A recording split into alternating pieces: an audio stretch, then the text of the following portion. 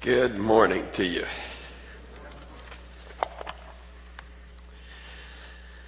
We're in lesson 9 in our series in the book of Judges.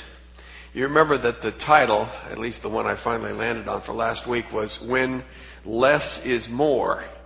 My title for this week is When More is Less. And I think you'll see why that will prove to be the case in a little bit.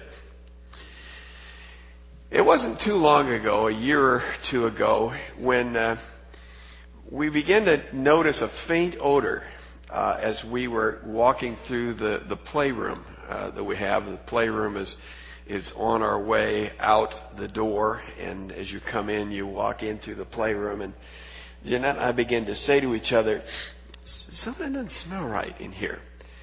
And as time went on, that smell became more and more distinct.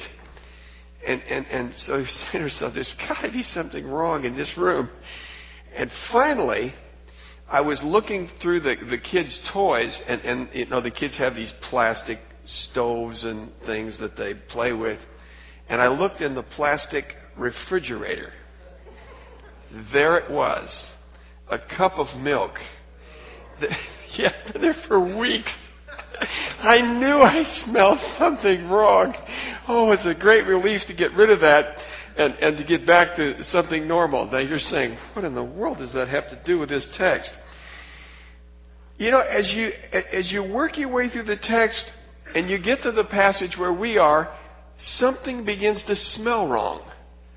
And all of a sudden you're saying, this doesn't really feel right. Last week, you know, it was great, the victory that God gave to Gideon and those 300 people, but something just starts to stink in this chapter. And so it does. So let's see if we can find out what that cup of milk might possibly be. You remember Judges chapter 6, where we were introduced to Gideon, not exactly the mighty man of valor at that moment that he was referred to by the angel of the Lord, but he was a man who was fearful, who was treading out, threshing the grain in a wine press, not the place that you normally do, but it was because the Midianites had overrun Israel, and seemed like every harvest time they would show up again and they would just literally clean the country out. They would steal the cattle, they would take their wine and their grain and everything. And so Israel was just terribly impoverished because of that. And Gideon was trying to preserve what little grain there was by threshing it in a place that was kind of out of sight. And it was through a sequence of events there that Gideon became convinced that the person speaking to him was the angel of the Lord, and that he indeed had called him to deliver his people, the Israelites, from their bondage to the Midianites. You remember that God then had a Gideon tear down his father's altar that was for Baal, and the Asherah, the pole that was beside it. He was to offer a bull as a sacrifice on a new altar on that place, and he was to use the wood of the Asherah pole as the firewood. You would say that's a real in your face to Baal. And it was a public declaration of the fact that God alone is God, and that Gideon had placed his trust in him. So then God said to Gideon that he was going to send him out to battle.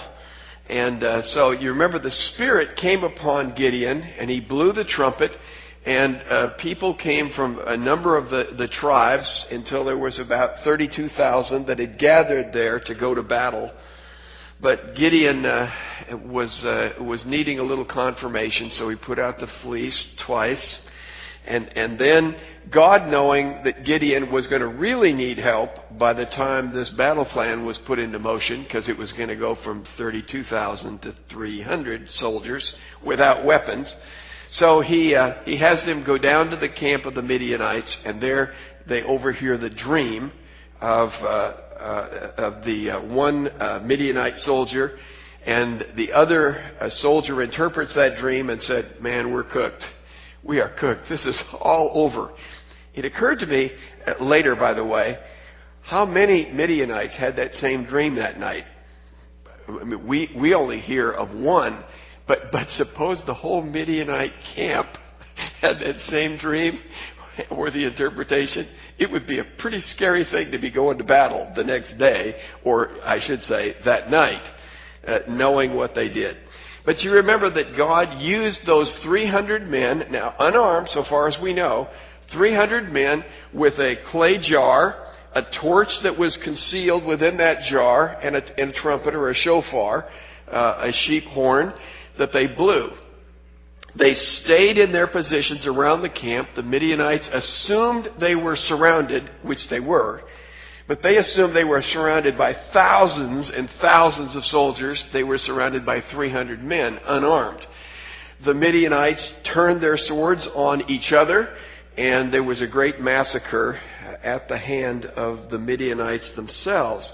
And then they begin to flee. They want to work their way out of that valley, back down the Jordan River Valley, and they want to head up the valley that goes up the Jabbok back to their land, which would be in Jordan, and get out of there. And so that's where we leave the story off. And let me just give you a quick overview of what takes place in our text. It's almost a parenthesis in a way, but in verse 23 of chapter 7 through verse 3, you have this account of Gideon getting help, so that he can do the job better in his mind. And so there's this event then that comes up when Ephraim comes along to help. He's unhappy, I should say. The tribe is unhappy, and they express their discontent. Why didn't you call sooner? We would have been here to help, and so on. And they're really pressing Gideon on this point. And we'll talk about that a bit in a minute, along with Gideon's response. But the help are not happy. And the real question that we've got to ask is, was that help even necessary? Was it wrong to have that help there in the first place? And then you move to the account of two cities and of two kings that really makes up the bulk of our text as you look at it in chapter 8, verse 4 through verse 21. Here are these two kings that have not yet been caught, Zebah and Zalmunna. They have crossed the river, and they are heading back to their homeland, and Gideon is in hot pursuit. But in order to reach them, he needs some food and support from the cities that are there, Israelite cities, Succoth and good gravy, my mind went blank. Succoth and Penuel, which, by the way, in some translations is Peniel. It's the same city, just depending on how it's spelled or pronounced. But these two Israelite cities basically say, we're not giving you bread. We don't know that you're going to win. Look at you, got 300 guys. We saw those 15,000 guys head through town. We're going to wait and see who comes out on top. Then we'll talk about bread. And you remember Gideon is madder than a wet hen. And so he says, when I come back the victor, you guys are going to pay. So then the story continues with the capture of those two kings. They are brought back to those two towns, and Gideon takes his vengeance on the town. The one town, the men, the leaders, the 77 leaders are publicly whipped with the briars, the thorns of the area. And the other one, Penuel, the tower is torn down, and the men of the city are killed. A rather interesting dilemma. And then following that, you have this offer on the part of the Israelites for Gideon to be their king, and indeed for Gideon to be the first of a dynasty of kings that would rule over Israel. And Gideon piously rejects that offer. The question is the sincerity of his declining of that offer of position. And then you have the last events of Gideon's life, his going home, marrying many wives, having many children, and the great blowout of the text, where it really starts to stink, folks, in the cup of milk terms. If you didn't smell it before now, when you got that ephod and it's set up in the very city where he tore down the altar to Baal, and now people are worshiping this ephod instead of God, we've gone full circle. We know by this point something is desperately wrong. And the question is, how long has it been wrong? And I would like to suggest most of our chapter. In fact, all the way back, I think, to 7 and verse 23. So let's take a look at this then and see if we can understand what God has for us. I call this sections 7:23 through 8:3, help arrives, but does it help? There are these nagging questions, and you have to say to yourself, having come out of chapter 7, when God has thinned down an army from 32,000 to 300, and all these people have been sent home, at least back to their tents. They've been sent away from the battle. What's changed? That's my question. What has changed that all of a sudden now that they are on the run, why is it that all these extra people are now being brought in, including Ephraim, who wasn't even involved in the original call to war? Why is that the case? Look then at how this thing comes out, especially as it relates to Ephraim and Gideon. I mean, this is really, I suppose you'd call this a male thing. But here is Gideon and some representative of Ephraim, and they're in each other's face, and they're flexing their muscles and whatever. This unity of the tribes of Israel is not doing particularly well at this point. And so here's Ephraim all ready to fight because he hasn't been called sooner. Now, I might as well go ahead and take you to chapter 12. You ought not to think very highly of Ephraim, especially in the book of Judges. When you get to chapter 12, when Jephthah goes to battle, Ephraim comes with this same argument. And he say, wait a minute, how come you have this battle and you didn't let us be a part of it? And Jephthah's answer was, I did call you, and you didn't answer. You left me out there hanging on my own. Yes, I went out to fight without you because you were too cowardly to show up. Now, when it's obvious I'm winning, you'd like to be in on the action. And now the Ephraimites go to battle with Jephthah, and there's bloodshed within Israel. All of that's to say, I wouldn't give too much credit to Ephraim and his argument here, because if he'd have been invited, he wouldn't have shown. If he'd have been invited and Gideon would have said, now all those guys who are afraid, go home, they'd have gone home. I don't think there's much to commend about Ephraim. But you see, they're in on the tail end of this thing when the Midianites are on the run. And so you have to say, well then, why in the world did Gideon call them? Gideon was trying to cut off the retreat of the Midianites who had to come down the Jordan River Valley and then go up the Jabbok and work their way back up the pass until they got back into their own place. Basically, go back the way they came. So Gideon's plan was, let's cut them off at the pass, so to speak, and let's block their exit, and then we can keep them from making their escape. And in theory, that means that we would kill all of those who came on the attack. It's interesting in the account of what actually happened that all the text tells us, all the author tells us, is that 2 people were killed. There's 15,000 who are going to keep going. We know that because Gideon's going to deal with those later on. So we don't really know how many people were captured or killed other than 2 men. And those were 2 of what we might call the generals. Different words used for these 2 guys who are put to death in our text, Oreb and Zeb. They're seemingly generals in this, leaders, but not kings. Then when you get to Zeba and Zalmunna, then you have 2 kings who are captured. So the contribution of Ephraim, so far as our text is concerned, is 2 guys. 2 generals who get captured and killed.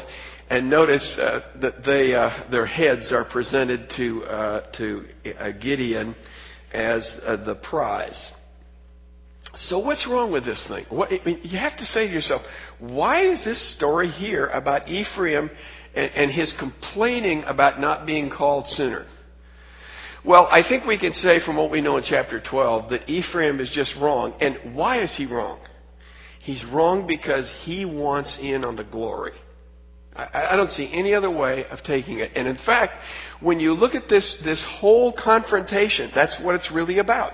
It's about who gets the glory. And who are the two contestants? Ephraim and Gideon. Is that not right? It's who gets the credit for the victory. Well, that's a rather strange thing coming out of chapter 7, because what was the issue in chapter 7 when God thinned it down from 32,000 to 300? The issue was God wants the glory. God's going to make it so impossible for men to win that nobody could take credit. And yet here you have Ephraim coming to help. And it's exactly the thing God was seeking to prevent by keeping the numbers few. That's why, in my opinion, it was wrong for Gideon. It is my opinion. I don't know whether you'll agree with me or not. Why would Gideon call these people? In effect, he reverses the very system that God set up to win the war. Let's suppose that some of the Midianites actually escaped. Let's just suppose that. Would that be the most terrible thing you ever could think of? Actually, it wouldn't be bad. Can you imagine being a Midianite, going back and explaining to your people how 135,000 troops were put on the run by 300 unarmed men? What that would say to my fellow Midianites was, I wouldn't mess with Israel because I wouldn't want to take on their God again. I don't want to see more than 300 the next time. I don't know what would happen. So frankly, if some escaped, I think it would have been good. And indeed, it seems as though some did. But there's this intensity on Gideon's part not to let them escape. Do we know why that was? We will. We will. The text tells us. And it's not really the purest of motivations, as we'll discover. Here's the problem. Ephraim, we can understand. It's all about ego. I want part of the glory, whatever. But Gideon's answer is really wimpy. Gideon should have been a politician. He missed his calling. He would have been elected for sure. He doesn't answer in truth. He does not confront Ephraim's sin. He should have said, now Ephraim, I got a little story to tell you. I blew the trumpet and I summoned these people from Asher and Naphtali and so on. And if you'd have come, let me tell you what would have happened. God would have sent you home.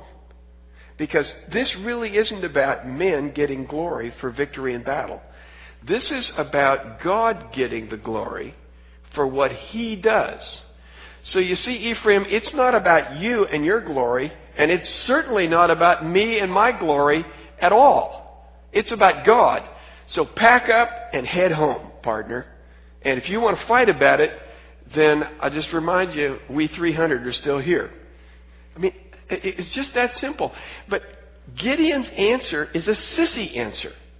It's like, you're so much bigger and tougher than we are. We're such wimps compared to you. Oh, you're big and strong. And the gleanings of Ephraim, the leftovers, are so much greater than the Abiezrites, which is my clan amongst those of Manasseh. You're just so much bigger and greater than us. Why would you even worry about it? It's a weak answer, because I don't think that Gideon had good cause for him showing up in the first place. And by the way, God's instructions ended in chapter 7. God's instructions ended in chapter 7. And aside from a couple of just side remarks that are just kind of casual add-ons about God, God's missing in chapter 8. Something has happened, and I might as well go ahead and say it. I'm not sure, but somewhere in this whole set of events, it seems to me the Spirit of God is gone too. The Spirit of God led Gideon to blow that trumpet. I don't see anything from that point on that would indicate the Spirit of God is who is energizing the decisions that are being made by Gideon from that point. Okay, let's look at the 2 kings and the 2 cities in verses 4 through 21. And we'll talk first about Gideon's dealings with Succoth and Penuel. Here are 2 Israelite cities on the eastern side of the Jordan, going up the Jabbok, it would seem, going up that pass that would be heading into Jordan, but would be heading in the direction that the Midianites have fled. So after this parenthesis, by the way, I have to add this.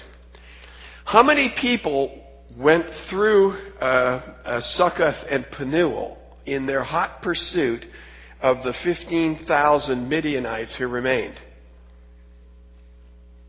300. To which I asked the question, so where's tough guy Ephraim now? Here he is, taking the heads of these kings across the river and flexing his muscles, but there's still 15,000 guys to fight.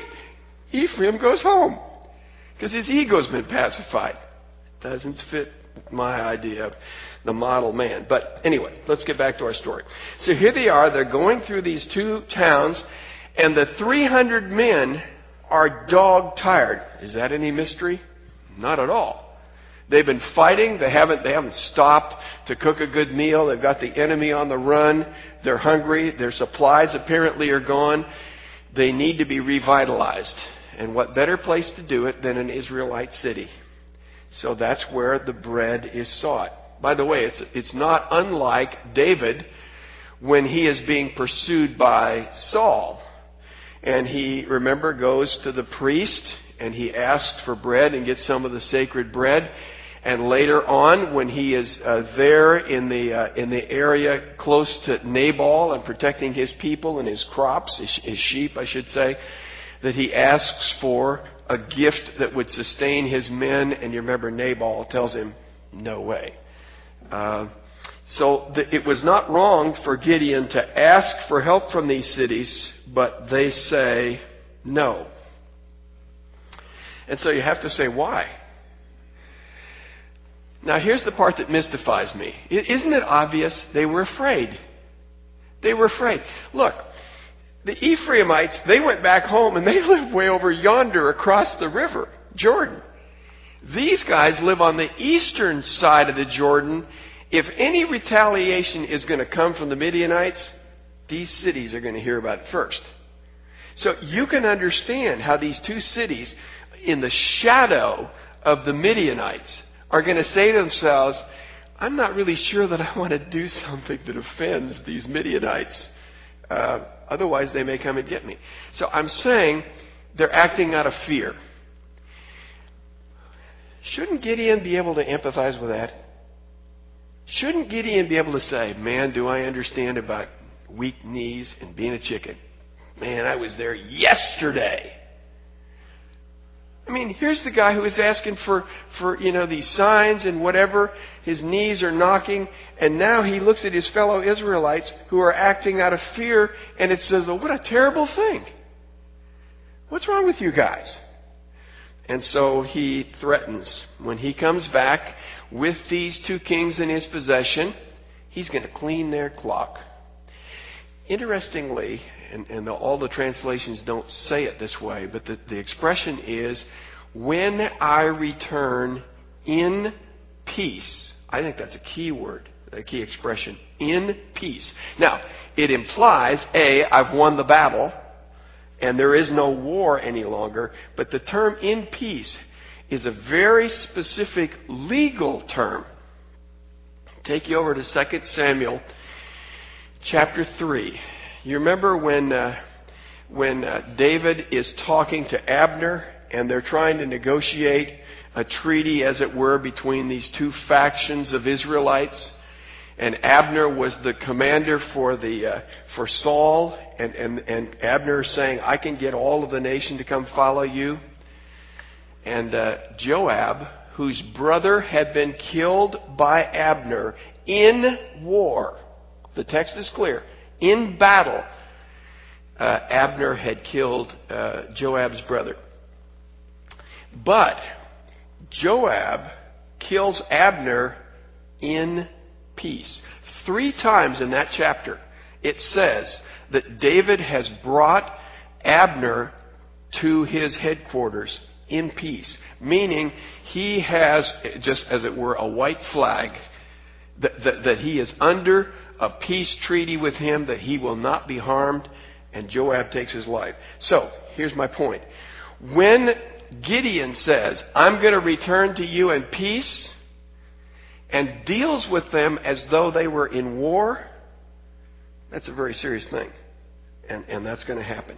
So he goes off. He's angry at the cities. He goes off to Penuel, and Penuel has the same exact thing to say. When, why would we side with you? Why would we give aid to you when we know the Midianites are bigger and stronger than you are? And so he threatens to come, and he's going to tear down their tower when he returns. Okay, so now he's going to deal with the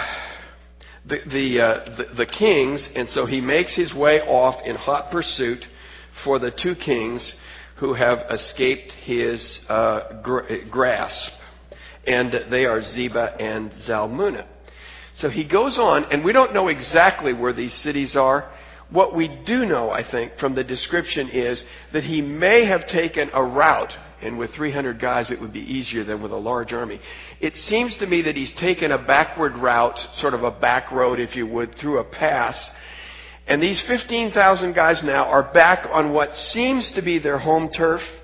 And so they're getting to feel safe. Can you imagine these guys, after what they saw, saying, whew, that was close.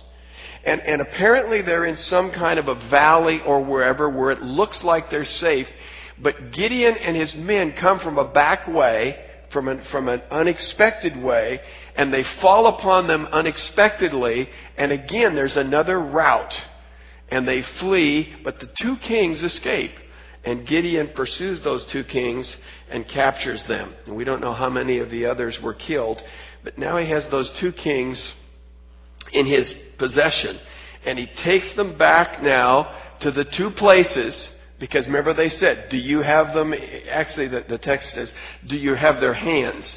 Now, in some administrations, they'd literally cut off their hands like the others cut off the heads, Oreb and Zeb, to bring back, to prove that you had them.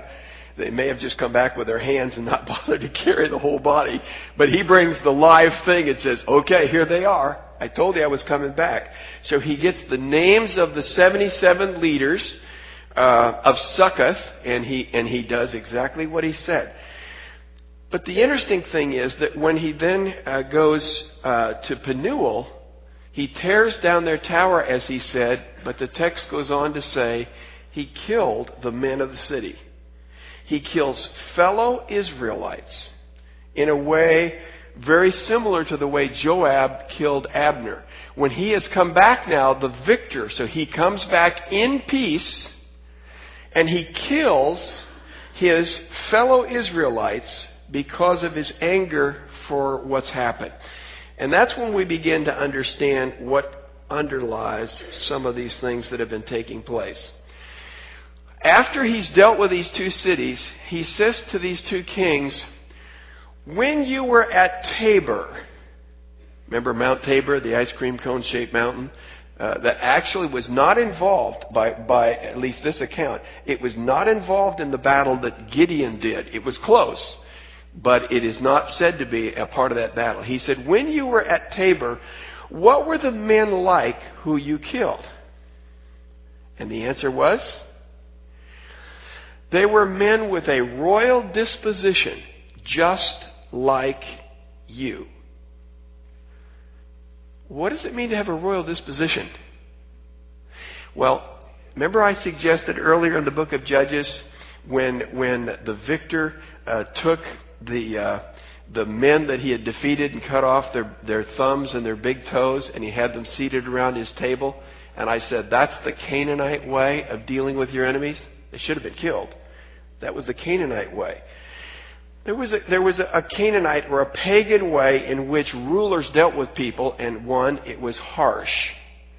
And so it seems to me that these two kings, as they watch Gideon deal with his fellow Israelites in a harsh and severe way, they said, well, come to think of it, they acted just like you. Arrogant, proud, and mean. And Gideon's response was, boy, I'm glad I never knew those guys. No, he says, those were my brothers. I mean, my blood brothers. These were the sons of my mother. Now that's a rather interesting thing to say, isn't it?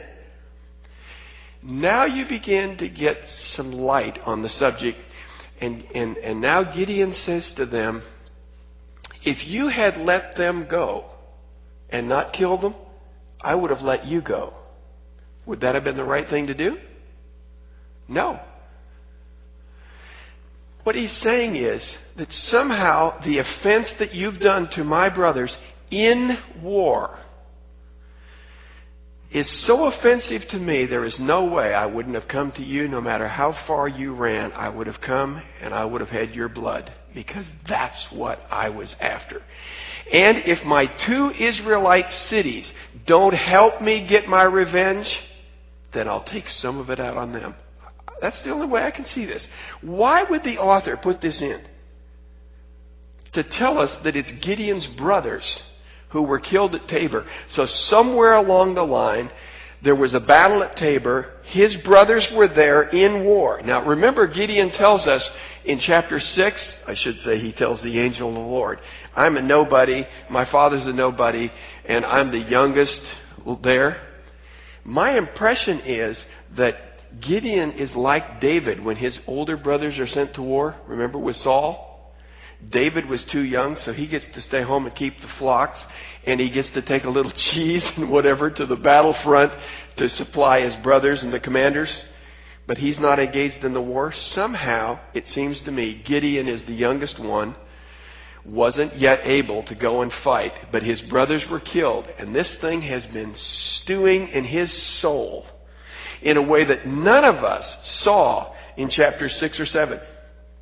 All of a sudden, chapter 8, and all this zeal that's taking place to go deep into enemy territory to get these two kings, and you begin to say, aha, something's working here that is not just war.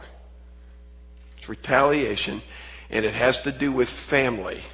And it's just like, in my opinion, it's just like Joab, whose brother is killed by Abner in war, who now is going to kill Abner in peace. It's not the same, folks. And David makes it clear he has no part of that bloodletting. But here's Gideon, our cowardly man from earlier places. And now here he is. This guy is one mean dude. And when these two kings talk about these guys that they killed on Mount Tabor, they say, he's just as mean as you are. That's just an amazing transformation. It's like Jekyll and Hyde in 2 chapters. 7, there's this meekness and whatever. Chapter 8, there's a meanness that is just, in my opinion, not very explainable. So he by the way, remember he says to his young son who is with him, kill these guys. His young son was like his father in that regard. He was fearful, didn't draw his sword. And isn't this just a male moment now? Here's Zeb and Zalmunna, and he says, hey, you're the big man. Go ahead, take us out yourself. Which I think means, I don't want this little kid poking at me with a sword. If you're going to do it right and take me out now. So here you got this macho moment. He does the boys in, and now it's over. Or so it seems. This is the point at which the royal offer comes that we deal with in verses 22 through 32. The offer is, be our king, and notice now it's an offer not only to be Israel's king, but to have a dynasty. And your son after you, and his son, and so on. So here is Israel seeking a king. If Samuel is the author of Judges, as he may well be, you've got to be thinking about 1 Samuel chapter 8, do you not? When the people are going to say to Samuel, we want a king who will lead us into battle and give us the victory. We want a king. And God says, they haven't rejected you, Samuel. They've rejected me as their king. Now, when you look at this, there's an inclination, because we really desperately want to save Gideon from the bad boy that he is. We want to say, Gideon got it right. He's right. He's saying, oh no, only God is going to be your king. Which theologically is absolutely right. It's the right answer. The question is, do his actions conform to his answer? Let me give you several things to think about. The two kings that he puts to death, as he describes the brothers that he killed, how does he describe them? He says their demeanor, some text, I noticed the NIV said princes. My text, or the NASB at this point, says kings. He said they had the demeanor of a king, just like you. These two guys looked at Gideon like a king because he acted like one. And that suggests to me that the reason why the Israelites invited Gideon to be their king was because he was already acting like one. And frankly, they were willing to look the other way. If they could get safety and protection from him that way, fine. They were willing to do it. So he acted like a king. Secondly, he had a harem. Now, I know it's not called that, but look, folks, when you read the account as it goes down and it talks about he has many children and many wives, by whatever name you want to call it, that's a harem. Regular people don't have that many wives and that many kids. And I don't know how long he could live on that gold, remember, but he spent the gold on the ephod, so it's not there. He's got a lot of overhead. He's living like a king. He acts like one. He lives like one. Here's what caught me. Oh, by the way, and he collected a tax. I mean, this thing of taking from the spoils of war is a sort of a kingly thing to do. And of course, there's the ephod thing. Here's the real stickler. His son, who is going to be prominent in our next chapter, in chapter 9, his name is Abimelech. Any guesses as to what that means? Abi, my father. Melech, king. My father is king. Woo. That's kind of interesting, don't you think? After everything else that's said, I guess what I'm saying is he stayed on theologically safe turf. But practically speaking, it looks like he's really having the benefits of what he denies. At least many people would feel that way. And I guess I would have to say I would be among them. That whole issue of the ephod is probably worthy of a message in and of itself. But you know that the Midianites were people who had gold earrings. I'm not going down that trail. So they took the earrings from these guys, and it's not unlike the Egyptians, by the way, who had their earrings and gold implements, which were made into a golden calf. Which leads me to say, Gideon starts like Moses. Not me, Lord, somebody else. Who am I? But he ends like Aaron. Let me make you a golden image for you to worship. Isn't that sad? Start like Moses, end like Aaron. Sad thing. But this ephod, we don't really know for certain exactly what that ephod was like. We do know, of course, about the ephod, some things about the ephod that the priest wore. Now, this is a real hee-haw. If you got a sense of humor, you'll laugh. Bill will laugh. Nobody else will. But what was the ephod for?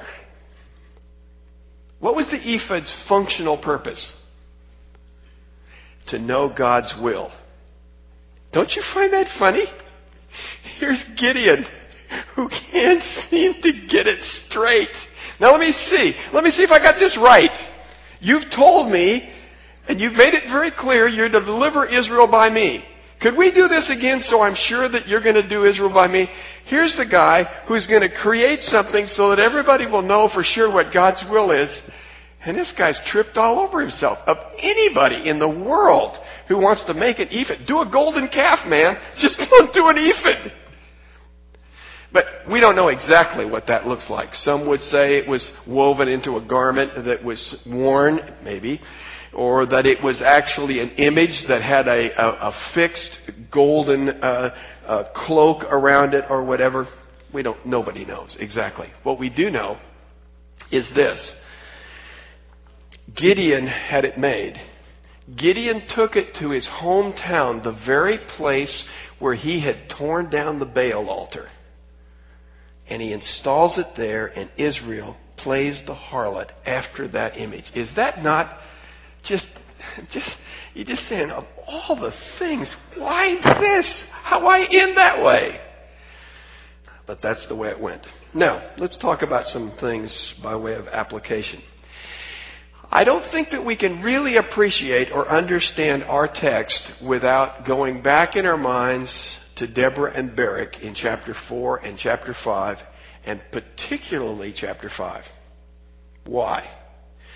Because in chapter 5, Deborah, in this prophetic piece that she has written, she clearly emphasizes that it's about God. The glory doesn't go to men in the final analysis. If any human person is going to get the honor, it's jail for the tent peg incident. But basically, this is an account that says it was all God. And even in the emphasis that you have in chapter 5 about the leaders leading, who gets praised because the leaders lead? God does. Because, if I can say it this way, chapter 5 is theology. Chapter 5 is good theology, and what it does is it allows you to go back and to look at the past and what God has done from a theological frame of reference. The problem with the past is that sometimes we go in and we make it the good old days and we sort of revise, a little bit of revisionist mental history, and we sort of revise things so that somehow we come out better. Have you ever noticed that your insurance agent will tell you, if you're in an automobile accident, don't say anything at the scene? Why? Chances are you'll tell the truth. Oh my goodness, I didn't see that stoplight. And whatever. And by the time you thought about it a day or two, it's like, I think maybe that guy was... And now all of a sudden it wasn't so much your fault at all. That's the way we can look at what God does. We can look back at God's deeds and somehow look at Gideon. Now in chapter 8, it's somehow, or late 7, it's about glory for men when it's clear it was about glory for God. So chapter 5 gives us this theological framework that says, folks, when you think about what God has done, think about it in these terms. And don't forget it. It was all about God. It's all about His glory. It's all about the worship of Him. That's what many of the Psalms will do for us. It's what theology does for us. And it was a good thing. When you come to Judges chapter 8, you don't find any poem, do you? Gideon needed a good poet. He needed a good poet to see right there beside him, and he's singing this song as they're marching after the enemy, saying, it was God, it was God, it was all about God. But it's not anymore for him. Sad, as you look at chapter 5, how far Israel has fallen. This is the last time, it says Israel had rest for 40 years. The last time you'll find rest in the book of Judges. There is a way in which we think about Judges in terms of the cycles that are described in chapter 2. And we think those cycles go on and on. They don't. They don't. It goes from bad to worse. And what we're going to see in the chapters that come following is it just goes worse and worse. It's going downhill, and it's just getting sucked down the drain. We come to our text, and whereas previously in the book of Judges, it was the Canaanites who were introducing people to idolatry, now it's an Israelite who's introducing his people to idolatry. Jephthah's going to come along. And now the oppression is not from the outside, it's from inside. From one who's taken the leadership in Israel. It's all getting from bad to worse. And so this I guess that's why I'm saying, if you don't smell the foul odor of chapter 8, then this ought to help kind of improve your nasal passages and get your sniffer going, because these are not good days for Gideon or for Israel. So I take it that the ephod incident was actually something that is the result of a number of bad decisions, a number of sins that led up to it. And for us, normally as we read it, we would probably be willing to cut Gideon slack until we got to the ephod, and then we got to say, I'm sorry, Gideon. I've been sticking up for you, but I can't do it anymore. You've crossed the line. I think he crossed the line sooner. I think he crossed the line when he called for help, when God had told him to go it alone. I think he crossed the line when he dealt with fellow Israelites as though they were Canaanites. Crossed the line. I think he crossed the line when he forgot it was God who was to get the glory, not men, not Ephraim, and not him. Crossed the line. And it wasn't until we get to that ephod that all of a sudden it all crashes in on us and we say, oh my goodness, what went wrong? A couple of things. One, decline. Decline comes more quickly than you may wish to know. I look at the fall of individuals and the fall of nations like a roller coaster ride at Six Flags. You get in that roller coaster, it's been a little while, but you get on Big Ben or whatever, and you get on that little cart, and all of a sudden you hear this click, bang, and the cogs in that thing catch you, and you go click, click, click, click, click, click, and you go up that slow, steep incline till you reach the top. You notice how fast it is down? It's a lot faster than going up. It's easy to go down quickly. But the thing that scares me about this is, it's easy to go down and not even know it. That's one of the things that I see with Gideon, is I didn't recognize the telltale signs that were there when I should have. I didn't recognize initially when he's having this discussion with Ephraim, it didn't occur to me, what in the world are you guys having this conversation for? It was already going south before the ephod. Decline happens quickly, and it often happens without us even knowing it. My last point there, I say prosperity often outlives piety. One of the things that you see in Pharisaism is Pharisaism tried to measure your spirituality by your checkbook, by your bank balance. And so if a guy was prosperous, that surely meant that he was spiritual. Israel, this is very early.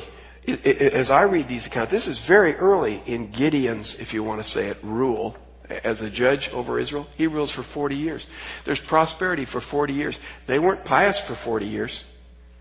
My goodness, Gideon, he'd been lucky to make 40 days of piety. So it seems to me that you just see that we can be living in an age where there's a sort of hangover prosperity. And we look at that prosperity and we say, my God must be blessing us. Not necessarily. That may be the residue of his blessings in the past, and it may not say anything about our piety in the present. But someday that too will end. Leadership. Well, Jesus says to his disciples, there are two different kinds of leadership. There's the kind of leadership that the Gentiles have, and there's the kind of leadership that my disciples have. And it seems to me that Gideon was a far better leader as a coward than he was as an angry potentate. There is a different way in which men should lead. And his dealings with those two cities, in my opinion, were not godly leadership. Even his dealings with those two kings were not godly leadership. He should have dealt with them as God would have him deal with them, rather than out of his own personal sense of a need to give vengeance to the blood of his brothers. Leadership is different under God than it is with men. The problem of power. And I'm going to add prosperity, because prosperity is just one form of power. If you got money, you can do things. I don't know about you, but I remember there have been times in my life when I thought I had a bright idea for an invention one time, and it looked like that was really going to put me on smooth street. And fortunately, it didn't. The bumps are still there. But you know, many of us, I hate to say this, and I like you, you're my friend, so I'll say it of me too. Many of the sins I don't commit are because I can't afford them. I mean, doesn't power and prosperity give you additional options at misconduct? And so there's a sense in which when Jesus says, blessed are the poor, and I don't want to get down that trail right now, but there's a sense in which if you're agonizing about where you are and about the limited options you have, praise God. What God is telling you and what He's telling me is if I gave you more, you just get in more trouble. I'm giving you everything you can handle. And you better pray hard with that. Power is the opportunity to do wrong. And I guess what I see is here's Gideon, now endued with power. In days, he's a different man. And he's acting in a different way. And he's not acting in a way that pleases God. Certainly the ephod makes that clear. And as go the leaders, so go the nation. Gideon led the nation to idolatry. That is just such a tragic thing. No wonder that Satan sometimes puts leaders in his sights. So I'm going to end with this thought. Sometimes more is less. Sometimes more prestige and reputation, popularity, power, success is really less. If less is more, that is, if less is the occasion for God to manifest Himself through the weakness of men, then more may be less. And with Gideon, it was true. Having more power, having more courage, did not serve him well. So in this whole set of affairs that we find ourselves in terms of the economics of our nation, let's think about that. More may be less. Less may be more. Father, we thank you for this text, and we simply ask that you would allow us to think about these things. I think about this thing with Gideon and this thing he had about revenge for his brothers and how that somehow colored everything he did, even his cruelty to his fellow Israelites. As I think about the class that Robert is doing, a selective class on reconciling relationships, Father, I pray that you would help us not to have bitterness and events of the past somehow haunt us in a way that is destructive to us and to others. Help us to take advantage of the opportunities and the instructions you have given us to reconcile ourselves to those who we have offended or who have offended us. Help us to be people who are dependent upon you, not upon resources. Help us to give you the glory.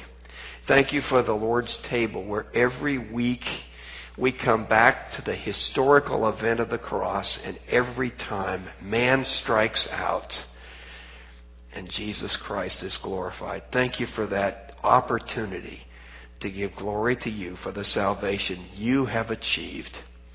If there's anyone here this morning who has not trusted in the Lord Jesus, we pray that they might acknowledge their sin and accept the payment that has been made through the Lord Jesus in His death, burial, and resurrection.